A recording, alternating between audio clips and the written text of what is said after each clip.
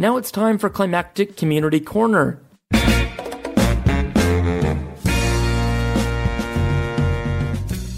am Simone Cipriani, and I am an officer of the United Nations. And I'm Claire Press, and I'm a sustainable fashion journalist. Simone, why do you love fashion? Because it gives the possibility to work to a lot of people. How about you? Well, I just love clothes. I love that dressing up can make you feel great. But I have to admit, I also don't always love it.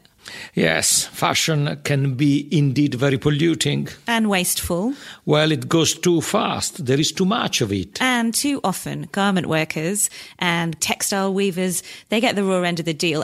And we are both passionate about doing fashion differently. Yes, we believe that it's time to say goodbye to irresponsible fashion and hello to a better way of producing with sustainability at its core. My organization, the Ethical Fashion Initiative, acts as a bridge connecting marginalized artisan communities in challenging and remote locations with global fashion brands. So we're talking about some pretty famous names, people like Stella McCartney and Adidas, United Arrows in Japan, and also emerging designers in Africa. And Vivienne Westwood. Vivienne is a genius. Vivienne is a genius. Now, Simone, I have my own podcast. It's called Wardrobe Crisis, and you've been a guest on it, and that's where this all began. Yes, we try to make things happen. I'm very happy about this, Claire. Yeah, because we made this podcast happen. It was your idea. And we are doing this together. In this series, we'll be calling on our friends and the people we work with to share their stories with us. We'll be talking to designers and influencers, and most importantly, to the people who've seen and experienced and worked with some of the big issues that power the work of the UN when it comes to sustainable fashion. But also the hope, the positive stories of transformation and change, and the way that together we can make a real difference through fashion. As a consumer, you can change the world simply by the choices you make. You've got a catchphrase, Simone. Fashion is a very serious business. Join us as we make fashion change, and make sure you hit subscribe to be first to hear about new episodes. We can't wait to share this journey with you.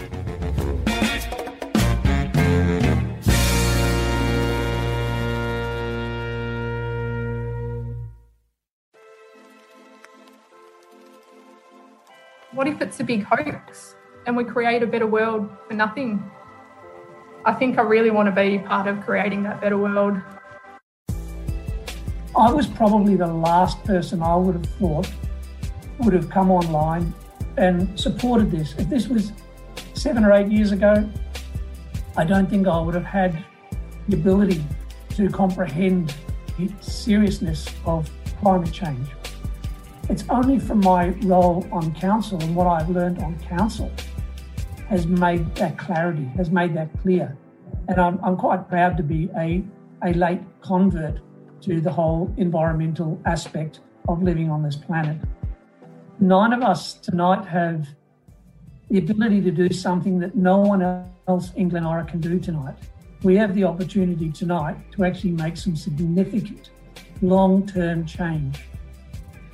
150,000 residents or more in Glen Eira cannot do that tonight. Only the 9 of us can.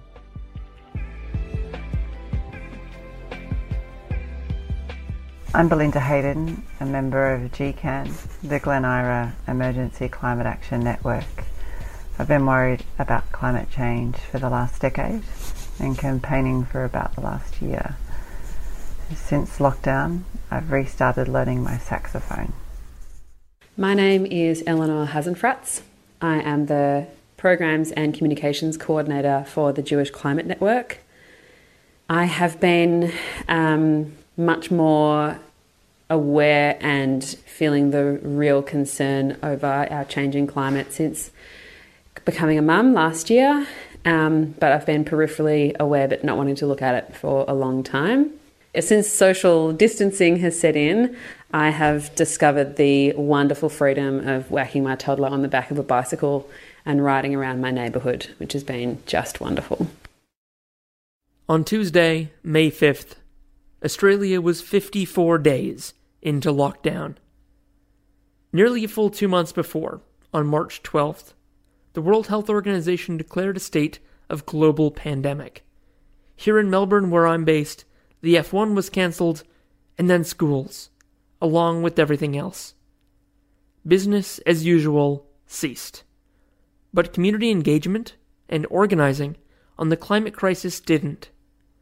54 days later, into lockdown, the Glen Eira City Council in Melbourne's southeast declared a climate emergency. But they didn't just declare it. They also committed to appropriate crisis-level action. Maybe it's easier when you're already in a crisis, and the unprecedented is your daily reality, to recognize your house is on fire and act accordingly. With me to tell this story, leading up to some excerpts from that momentous council session, and the speeches that will surely be highlights of these city councillors' careers in public service, are two locals who weren't stopped by lockdown, pandemic, or paralysis in the face of the climate emergency. They got on with it, and share some great lessons on how we can all do the same. You're both sounding really good. Thank you for doing this as well, like so short notice, and like for having something that you can like speak into. It was a miracle like a month ago when people actually had a microphone in their house, and I feel like now if you don't have a microphone, you just haven't been able to take part in society for the last month. So it's like table stakes now. Yeah, totally. What is both of your recording situations like? Well, like paint a little picture of your setup at the moment. Just plugged into my Mac. A few weeks ago I bought some new sound cancelling headphones that are Ooh. It's just more for phone calls and to stay focused. So yeah, that's quite great. And they're Bluetooth, but I find that if I use the wire with the inline microphone, that works quite well. Yeah, no, you're coming through really well, which is nice. So that's very normal. You're got headphones plugged into a laptop. Eleanor, I'm expecting something unconventional from you. I don't know why. Maybe it's all the gardening I see you doing. Just the free spirit you are. I'm flattered, I guess. No, I've also just got a laptop and a table, but it is a table that my dad built. And it's a Quaker folding table design. So there's no screws or anything in it. It's just made, it's like put together with wooden pegs with these bits, and it folds away because we're in a very small apartment, which is cool. And my husband works, he's made a standing desk out of nappy boxes and an upside down Coles basket facing the wall, which is very grim every time I walk in, and he's standing there tapping away in the corner like he's been bad. Yeah, it's a work in progress. Oh, it sounds like it is working though, and like that's good. Yeah, it surprisingly is. It's odd how there's so much to be said about how rapidly this is all changing and what's going to be permanent and what's not.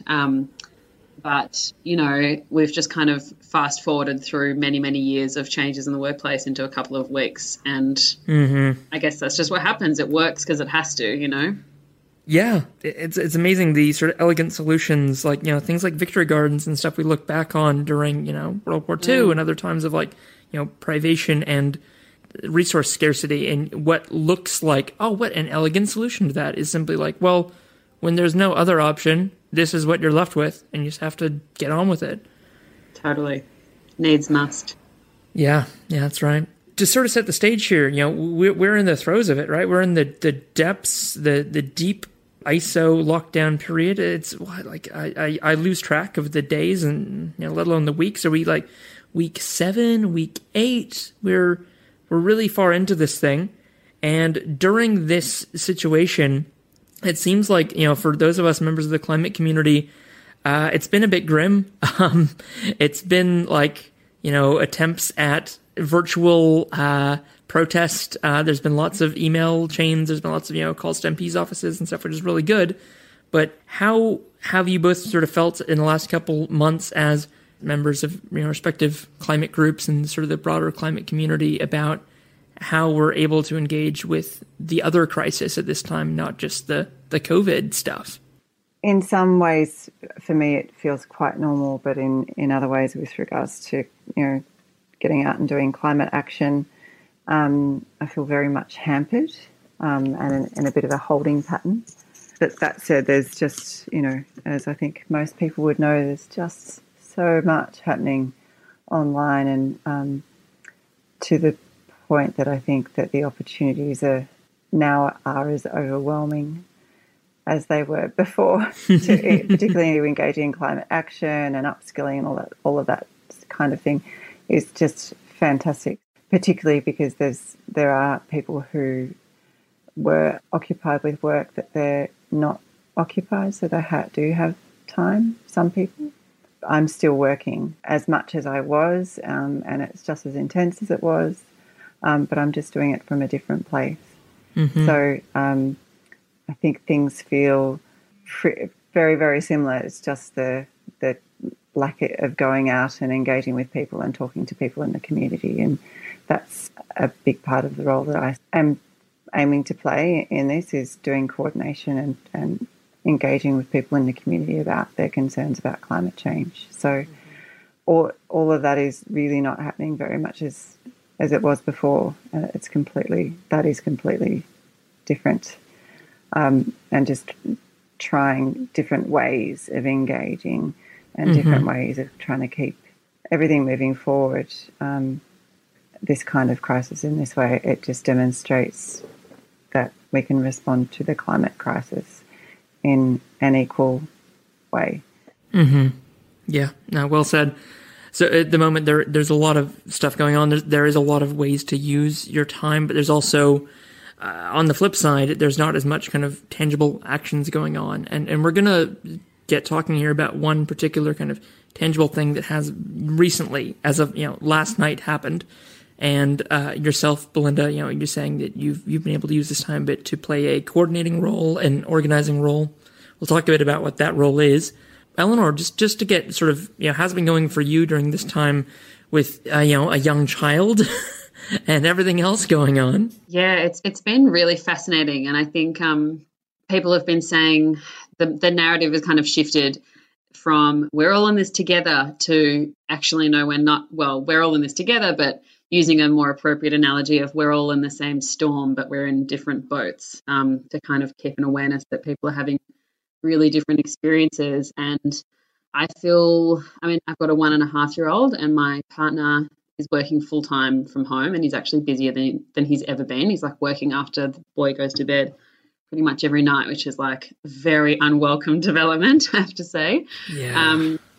For all of the busy, like I'm completely, I'm doing childcare full time basically, which thankfully is a delight most of the time, but it means that I'm getting in my work, just squeezing it in around the edges, which is really difficult. But at the same time, I'm really grateful that I've got a pre-made structure that's unignorable. And I think it'd be really tough if I didn't have Lev. I would just, that feeling of the days melding from one into the other, and have I actually achieved anything, and when did I last have a shower, and all that sort of stuff would just be so much more intense. So I am frustrated on one hand that I don't have as much time to do the work that I want to do, but on the other hand, just really aware and grateful that I've got someone who needs me to look after him and feed him and entertain him all day, every day, basically. It's been so interesting to realise how human I am and how human we all are, and as humans, how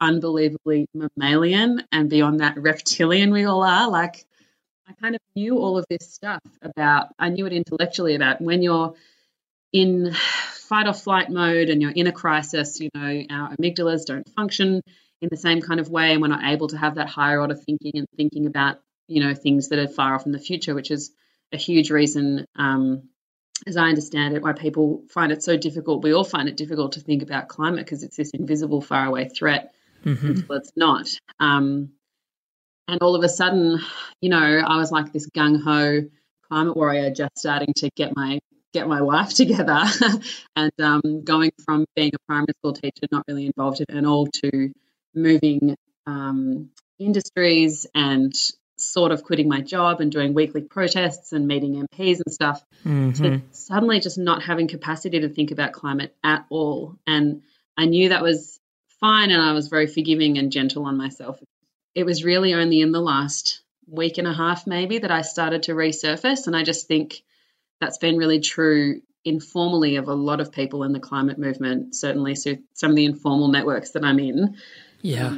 I think it's tempting to say, you should rest and engage in self-care and da-da-da-da, and that's all well and good, but it often doesn't feel very it doesn't actually feel very nice and nourishing to do those things. Mm-hmm. Sometimes it just feels crap, and it just is crap.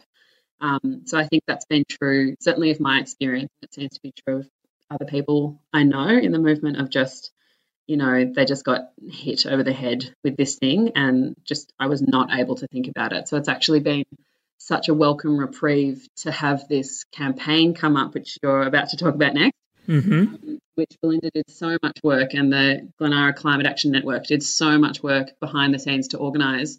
And I feel really grateful personally that I could just jump in at the last minute and have a really tangible goal to put my energy towards, rather than casting around for which of the myriad of unsolvable things am I going to try and solve from my living room, Yeah. So, yeah, it's been a wild ride, and I'm just trying to take a step back continually, at the end of every day, just being aware that we're in a pandemic and it's okay if we're not super productive. Yeah. Yeah, that's right. Thank you, both of you, for that very kind of that very human sharing of the roller coaster ride it's been for you for the last 6 weeks, 8 weeks. It is hard to actually keep track of where we're at in this. And yeah, the high points and low points and everything in between. And I especially love having people on who, like me, kind of don't feel like we're not experts. Why are we the ones being asked to speak about any of this stuff? Is because that's what regular people feel, and that's what relates to people. Is all the stuff you just said, both you, Belinda, and you, Eleanor, that I'm resonating with so much, and I feel that's my experience too. I connect with that, and I'm being seen. And at the moment, I think the isolation factor is quite big. So any chance we can get to kind of reconnect with our communities is daunting, right? Because how do you reconnect with people when you can't physically be near them? It's being with people in a different context. But then when something happens, like last night, and we're just about to start talking about that now, is, oh man, getting to feel that power again of what you can do when you are back with your community and you are acting as a body, and it is empowering again. And kind of that's what I've been missing personally for the last 2 months, is that sense of the power of being able to work with others. ISO has really challenged the ways in which we did that before. And that's why last night is so exciting, that using the tools we've got, that we can act in concert and get some stuff done. So as we record this, it's Wednesday night, the 6th of May. And so last night, Tuesday, the 5th of May, something happened.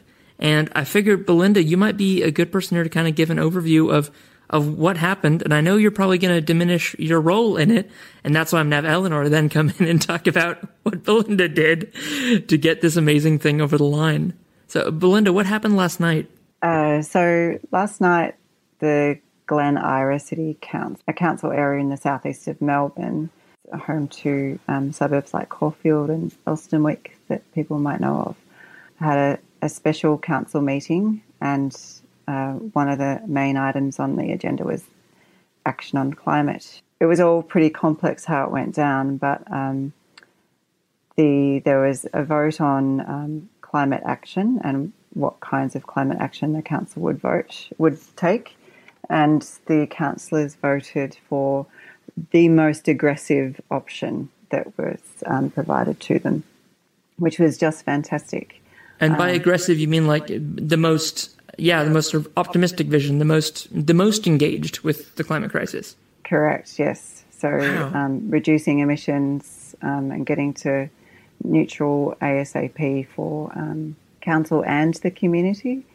There's a lot more detail around that, but that was just so quite mind-blowing that was the really substantial thing that happened, and it was well supported by the councillors. I might need to check, but I'm pretty sure it was 7 councillors who voted for that motion and 2 abstained. Wow, not a single against. No, so it was brilliant. And just as an aside, the group that we're involved in, GCAN, the Glen Eira Emergency Climate Action Network, we had a Zoom call going at the same time. So we were watching the live stream and we were chatting and talking to one another at the same time. So it was really lovely to have like it was like we were sitting in the room together having dinner and drinks and watching it all happen. And so that community feel. It really was. And some people invited their friends, so there were some new faces we hadn't met before. It was people were taking bets on what was going to happen next, and well, not bets literally, but it was friendly wagers. Friendly wagers. It was just really good, and the analysis that was going on. And so the last item for that agenda was whether or not the council would declare a climate emergency, and that is the specific thing that our group have been campaigning towards, is the declaration of the climate emergency. So we know that council emissions really contribute to about 1% of the emissions in the council area. So it's a community where we need to get the most change. And, you know, our sense is that if we don't declare a climate emergency, then how do we send a really strong message to people in the community that we are in a climate emergency, everybody needs to know, and we all need to do everything that we can to avert this crisis. So there was a really good and long, robust debate. Eleanor might have some more to add, but I was blown away by Dan Straight, Councillor Dan Straight.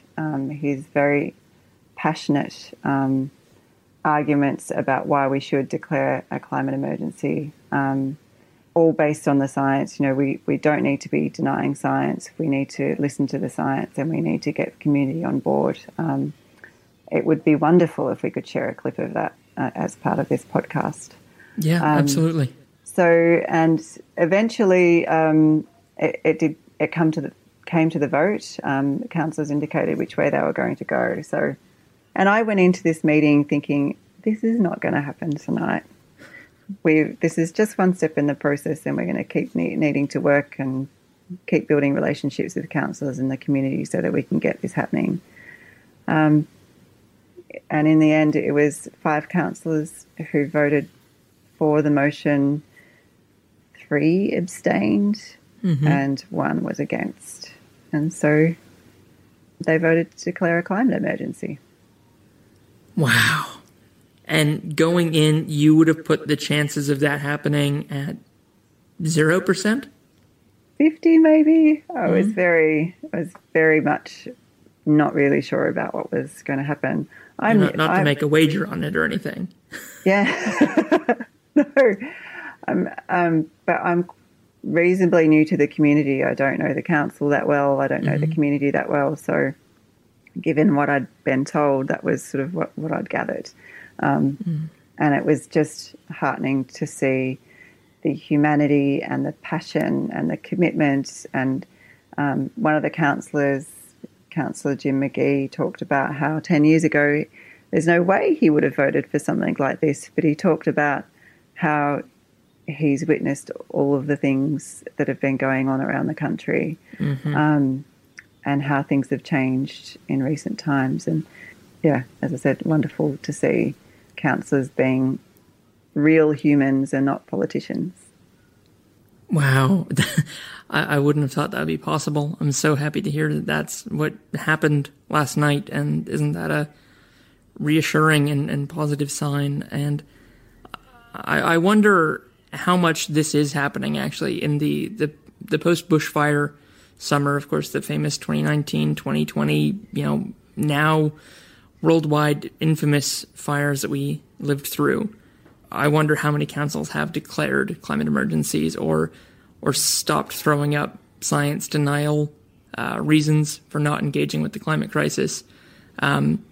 Of course, for the last 2 months, the news has been nothing but COVID, but I really wanted to jump on this story to kind of tell it to the wider climate community, because Glen Eira is a large municipality.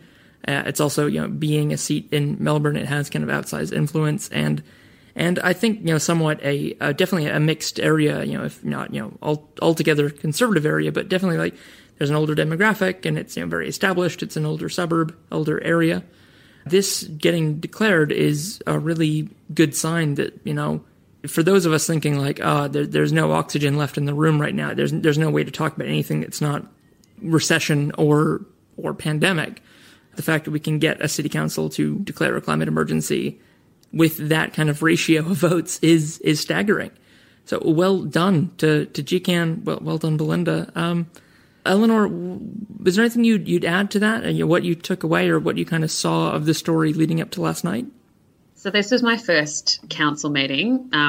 My partner used to work for local council as a planner, and so I just always felt like I would never, ever find a council meeting interesting. Not that he ever bored me with the details. I was just like, surely there is just no world in which I'm going to spend hours on a live stream of a council special meeting. But it was actually enthralling.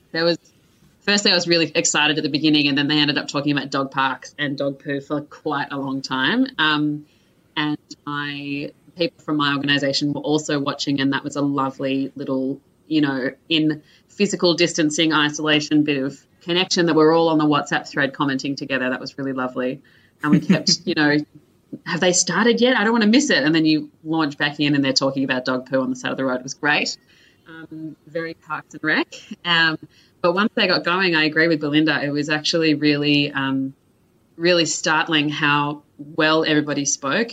Again, Dan Strait, just from my background is as a teacher, and from one educator to another, because he's a vice principal at a local school, I was just so impressed to hear how clearly he was speaking. And I know that he's also holding the best interests and the wishes of his students, I think, in his heart. And it's really excellent to hear people working in schools really holding that in the forefront of their minds. And again, also Jim McGee was just outstanding. And again, as an educator, to hear him really demonstrate growth mindset and to move beyond politics into I have received the evidence and I have changed my mind was really, really lovely. So I had no idea how it was going to end going in. I was quite nervous, actually. And I was really, really just incredibly pleased. And I know that, my other experience in this is as the programs and communications coordinator for the Jewish Climate Network. So my quite small role in this was contacting our member list and interacting with people across emails and on Facebook and encouraging them to call and email and things like that. Mm-hmm. And I'm sure all of you have a similar experience, or at least it feels this is true for me, that I get so many emails from so many worthy causes and I never respond to any of them because I just don't have capacity. And I was just so blown away by people on our mailing list responding, not only taking up the call to action, but also this morning when I sent out another email saying, we did it happened. I got dozens and dozens of responses. And I know that the council has received dozens and dozens of responses and calls and emails from people in the community, which was just so heartening for me to know that I live in an area where it might feel sometimes quite conservative and it might feel not quite as crunchy as the inner north, where everyone's, got mullets and blundstones and is very cool and is thinking about climate change all the time, which is a huge generalisation. I don't think ever Blundstones have been accused of being a hippie brand either. Birkenstocks maybe. Oh, you got to get with the times, Mark. They're all the rage. Oh, geez. Okay, I'm far behind. To know that, this is my community, and the people who are deciding on this vote are still people, and they do have their own views. But also, this is local representative democracy in action, and they have listened to people. Maybe not all of their residents will agree with what they have done, going both ways. But it got through, and they represent Glen Eira, and that's my neighbourhood, and I'm so proud. I'm surprised by how much it actually affected me. When Port Phillip declared and Stonington declared, I was like, yep, great, okay, good. And it did, then I got on with my day. Being a little bit involved at the very, very end of this campaign, and then being able to really be swept along by the success. I feel profoundly grateful that people like Belinda and people in that Climate Action Network for Glen Eira have been able to really knuckle down and do the work, and also that people in the climate mobilisation movement have been able to work together to share advice and resources. And I know there are some really excellent people who've helped to get this declaration happening in different councils who've helped with this one as well. Yeah. And, that's just what it's all about. There are people coming together who don't know each other, who just have a common cause, and that's been really, really nourishing for me. Yeah, really warmed my heart. So I'm feeling very warm and fuzzy today, which is great. So the whole day, you've just been sort of like gliding through the day, just this afterglow. Have. Yes, and because this is something I would normally advise my students to do, I felt so pleased, and I really wanted to mark the occasion. So I actually went, and I know you saw this on Facebook earlier. Mm-hmm. I actually put on a dress. I took off my pajamas. I put on a dress and earrings, which for someone who's got a 1.5-year-old is like a very rare occasion. I'm surprised you could find them. Yeah, I know. Normally he would yank them out of my ears. And I went and got someone to take some photos of me, and like my brother took some photos of me in the garden observing social distancing, so that I could say, hey, we had a win and it feels good. And it's not just in this kind of miasma and fog of I'm just a person and this feels like an unsolvable problem. Like, this is the real deal. And to hear how passionately the councillors spoke about this issue yesterday just made it so much more real for me, that they really took this decision seriously. And they didn't all agree, and I didn't agree with all of them either, but it wasn't just this feels like the next step. Like, it was really a very big deal for them. Sorry, that's my kid. That's all right. Very excited to see me. Hello. Yeah, I'm so happy you did take that moment this morning, Eleanor, to do something beyond the wall of text post. We do have fatigue of getting the emails from the good causes, because we feel like obligated to do something, and we only have so much time, and there's so many good causes out there, and after a campaign like this, you kind of want to get the story out and get the news out, but you're jockeying for space with other wall of text posts.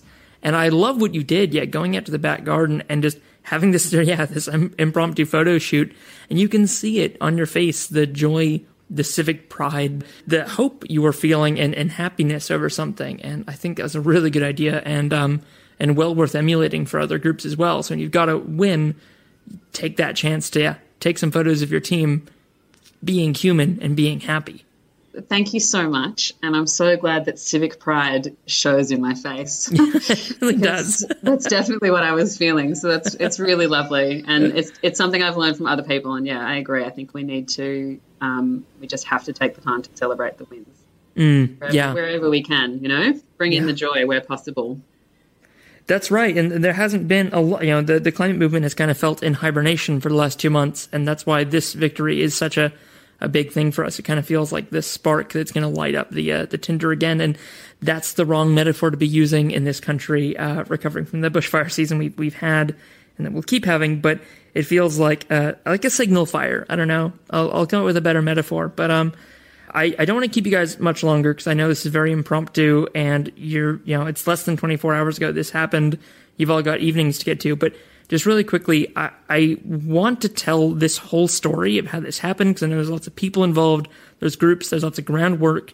I'm going to pull some clips out from that one particular counselor who you were both really impressed by, and maybe have his whole kind of speech at the end of the episode. But I want to put the call out that, for people who are involved with this, get in touch with me, drop an email to hello@climactic.fm. I'd love to help, or to make it myself if I have to, but kind of do a full episode about the chronology, the groundwork, how this happens, because I feel guilty, because I was the guy who breezed into Port Phillip City Council just about a year ago and said, oh, hey, all the chess pieces are right here. The board is set. Port Phillip should declare a climate emergency. I already know a few of the councillors, and they've been guests on the show. So I, got some signatures, not very many, put it on the agenda for the council, went and spoke for it, and they declared. And I'm not a resident of Port Phillip, and I really, didn't hardly know half the players in that community. And that's not a great roadmap to give someone else to achieve this. Kind of everything was ready, and I just came along and gave it a prod, and Port Phillip fell and declared a climate emergency. I'd love to maybe get from each of you just a couple of key points of what you thought was really effective about what was done in the lead up to last night, and what made last night possible. So you had that key counselor who spoke so passionately and articulately, and it sounds like knowledgeably about the crisis. Was he contacted beforehand? how many groups were active. And Eleanor, I'll go to you first because I know that, the Jewish Climate Action Network? Jewish Climate Network. The Jewish Climate Network, you guys were out there mobilizing your members. What did you do that effectively? Something that I'm really proud of is that everyone on the board of the Jewish Climate Network, when they decided to join the Glen Eira Emergency Climate Action Network, in this particular campaign to declare a climate emergency, all took it upon themselves individually to get in touch with any and all councillors they knew, councillors they didn't know, but to have a personal connection and say, hey, this is who I am, this is what we do, this is why it's important. I think I'm really chuffed with my organisation that they really took it upon themselves to, okay, we're doing this, so let's actually do it. Also, just personally, like when I personally called a couple of councillors, I called their mobile numbers and they just picked up. Like, I was expecting to get a message or a secretary or something, but they were just available to talk, and they gave me the time of day. Even the person who voted against the motion gave me the time of day, and we had a 25-minute conversation, and we obviously disagreed, but it wasn't just a matter of here's my thing and then here's your thing. We actually talked it over, and I learned some new things from speaking to him as well, which was really fantastic. So yeah, I'm feeling pretty chuffed with our little thriving democracy at the moment. I'm not sure about what happened before that, though. And as I said, I think there's a lot of work, and maybe a bit like you, Mark, I kind of swanned in at the last moment and I'm happily lapping up whatever glory I can take. But yeah, it just felt very active. It wasn't just send out an email, see what happens, and then they'll make up their mind kind of regardless of what the community thinks or feels. Yeah. Stakes were higher than that. Yeah, definitely. It's a matter of, this is going to happen, how are we going to do it? Working backwards from a success. Yeah, absolutely, which was excellent. And I really wasn't sure that it was going to happen. Belinda, for someone who's involved with the campaign for sort of, not just the late stages, saying that we'd love Eleanor for doing the exact same thing in Port Phillip, what was it like kind of seeing the campaign evolve? And were there moments it kind of felt like, this could have fallen over, this could have gone a different way? And if so, how did you kind of save it? Oh, it totally could have fallen over. And I don't know that we could have saved anything.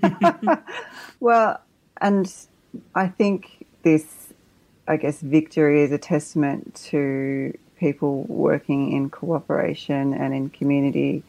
I haven't lived in Glen Eira for very long. This is the first time in my life I've been a ratepayer. Last winter, one Saturday night, I was up late reading articles about the climate crisis, and I was looking at the council website and looking at their sustainability plan. It's like, yeah, they're doing some good things, but really it's not enough. They're just tinkering around the edges. Mm-hmm. There needs to be more. Why haven't they declared a climate emergency? And looked up, was there a campaign already going? Did somebody have a petition?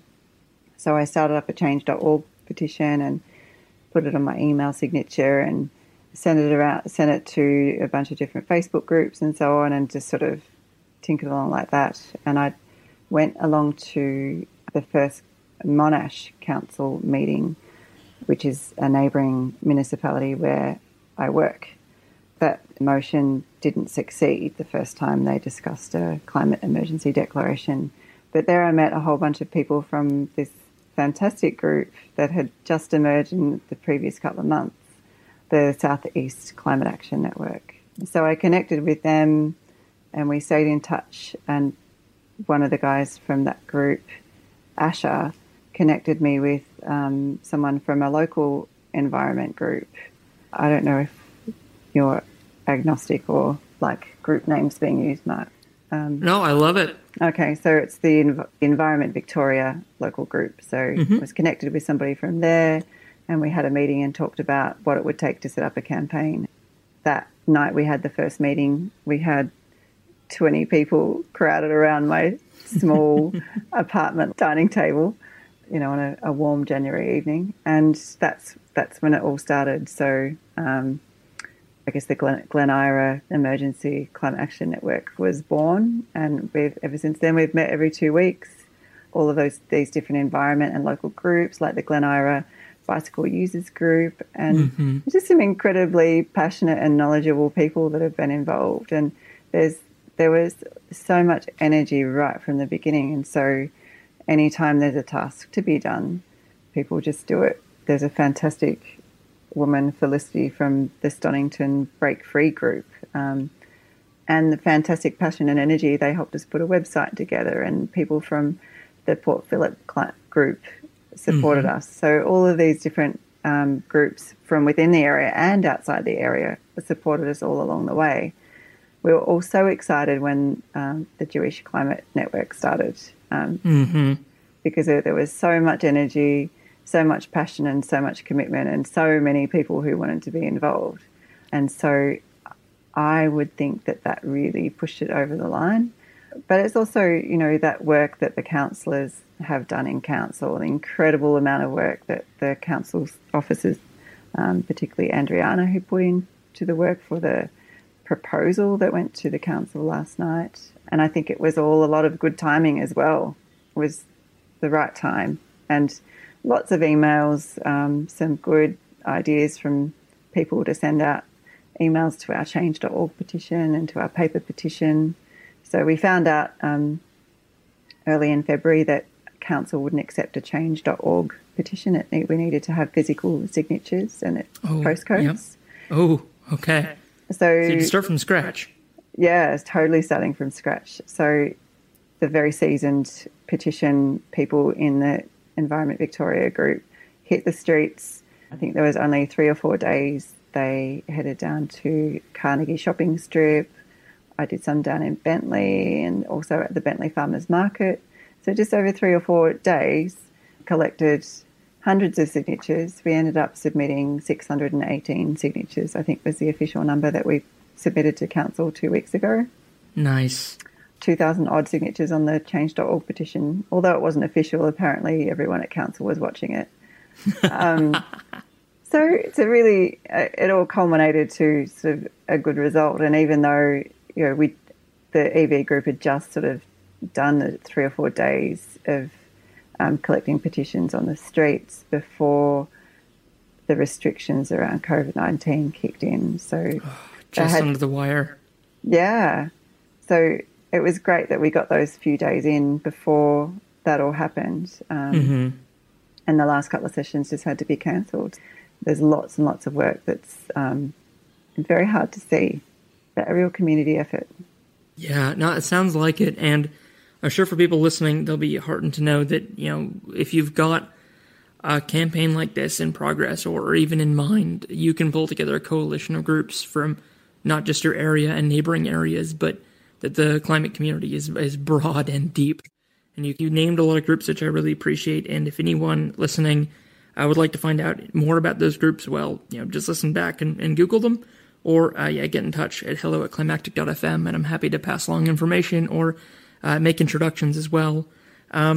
Thank you both so much for your time. I don't want to take up much more of it now. I know you've both got things to go and do, but I feel like that was a really good kind of teaser of how to run a successful climate emergency declaration. And congratulations, both of you, again, for a job very well done, and the whole community. Thank you so much. Yeah, thank you so much. The world just got a little bit better. What follows is a 5-minute excerpt from the Glen Eira City Council meeting, and it was very hard to choose which 5 minutes to use because, honestly, I've never heard a City Council meeting more inspiring, more engaging, and with City Councillors so fired up and passionately speaking about the climate emergency. Honestly, it was amazing to hear. So I really debated putting the whole thing at the end of this episode and stretching it out to be an hour and a half long, or to run that as a separate bonus. And I erred on the side of conservatism, making this a 45-minute or so episode, and putting out a second part, a bonus episode, which is pretty much all highlights of that council meeting.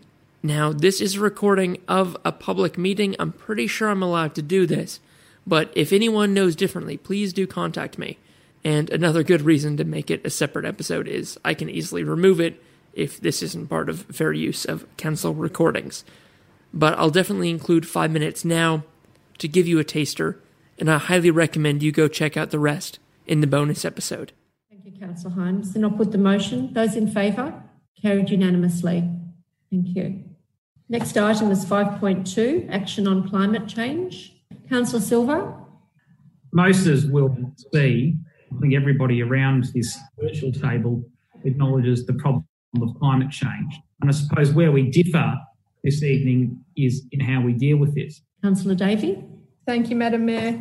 I will move now part 2 so that Council endorses the development of an environmental sustainability strategy, ESS, achieve carbon neutrality for corporate carbon emissions by 2025 and community carbon emissions by 2030. Is there a seconder for that motion?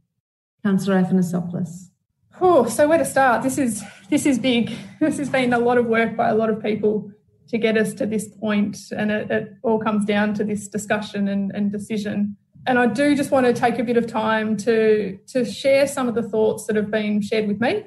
What does it mean? It means carbon neutrality. It's as simple as that. It means net zero carbon emissions by 2025 for council, for our corporate emissions, and 2030 for the community emissions. Business as usual won't cut it anymore. So around this table, we've all said time and time again that we want to be and we have to be a livable city. And I think option 1 will give us that future that we want. It falls to us around this table to choose to be leaders in this space, to choose option 1 as it has been put. The quote that sticks with me, and I think Councillor McGee will giggle and smile a bit at this one, is from my favourite little cartoon. It's one I showed Councillor McGee, I think, at the start of this term. And it's an audience listening to a climate summit speaker, and somebody in the audience stands up, looking at a presentation that lists all of the great benefits of responding to the climate emergency that we're in. And the person in the audience is standing up saying, but what if it's a big hoax and we create a better world for nothing? I think I really want to be part of creating that better world and put the motion recommendation to you all around this virtual table tonight for consideration and support. Councillor Straight. Thank you, Mayor Isakoff. I think what we have in front of us is a very realistic plan, given the fact that Glen Eira councillors have the responsibility, and Glen Eira Council has the responsibility for the health and wellbeing of Glen Eira residents. There's only so long that we can go for without listening to the advice of pretty much every expert in this field who says that all levels of government need to take immediate action. So right now, the reason why there are councillors who are proposing, and many councils around the world who have proposed, to make the challenge of carbon emission a core priority of council is because it needs to be. The reason why we're proposing this is because without it, we are going to see the figure that we're being told right now is we're dangerously close to a 1.5 degree increase in global temperature. And while most people think, well, 1.5 degrees isn't all that much, for anyone who's done any of the reading on this, they understand that even at that point, that's already destroying most of the coral reefs in the world. That's already increasing our risk of rampant bushfires. That's already increasing our risk of violent weather as a result of that global temperature change. So I think we've passed the point now where a group of councillors are going to debate the science. I think we can all agree that the science is very clear. There are no serious environmental scientists out there who are disputing any of this. Long gone is the conversation that, yes, there might be climate change, but humans aren't to blame for it. That conversation's finished. It finished 10, 15 years ago. So now the only conversation is, how much of an effort do we want to put into this? And at the moment, we have before us the ability for Glen Eira to take significant action, not unrealistic action. We're not suggesting spending a huge proportion of council's budget on this. What this option 1 proposes is that, let's get down to the nitty-gritty of it. When we put out a tender and we want people to tender for different services that council offers, We think that it should be a part of that tender process that those organisations consider their environmental impact and let us know what it is, and can really only seriously put in a tender if they've addressed that. That's what we're asking for. What we're asking for here is the ability to move beyond the low-hanging fruit. Yeah, we've already got solar panels on council buildings. We've already got the insulation in. We've already made sure that our community has, the state government's already assured that they've got LED lighting throughout houses. We've done the easy bits. What this is saying is we are nowhere near reaching the targets that everyone on earth needs to help us reach by doing what we've done already. Councillor Straight, do you want an extension? You've reached your 3 minutes. No, thank you. I'll end it there. Thank you for joining us. You've been listening to Climactic, the flagship podcast of the Climactic Collective, a podcast network dedicated to lifting the voices of the climate community. You can find out more about the people behind Climactic and all the shows we produce at climactic.fm. We are a social enterprise podcast network, and we greatly appreciate your support. You can find a link to our Pozible where you can support us directly in the show notes of this episode or from our website. Thank you for listening, and from the whole Climactic Collective, keep up the great work and take care of each other in these climactic times.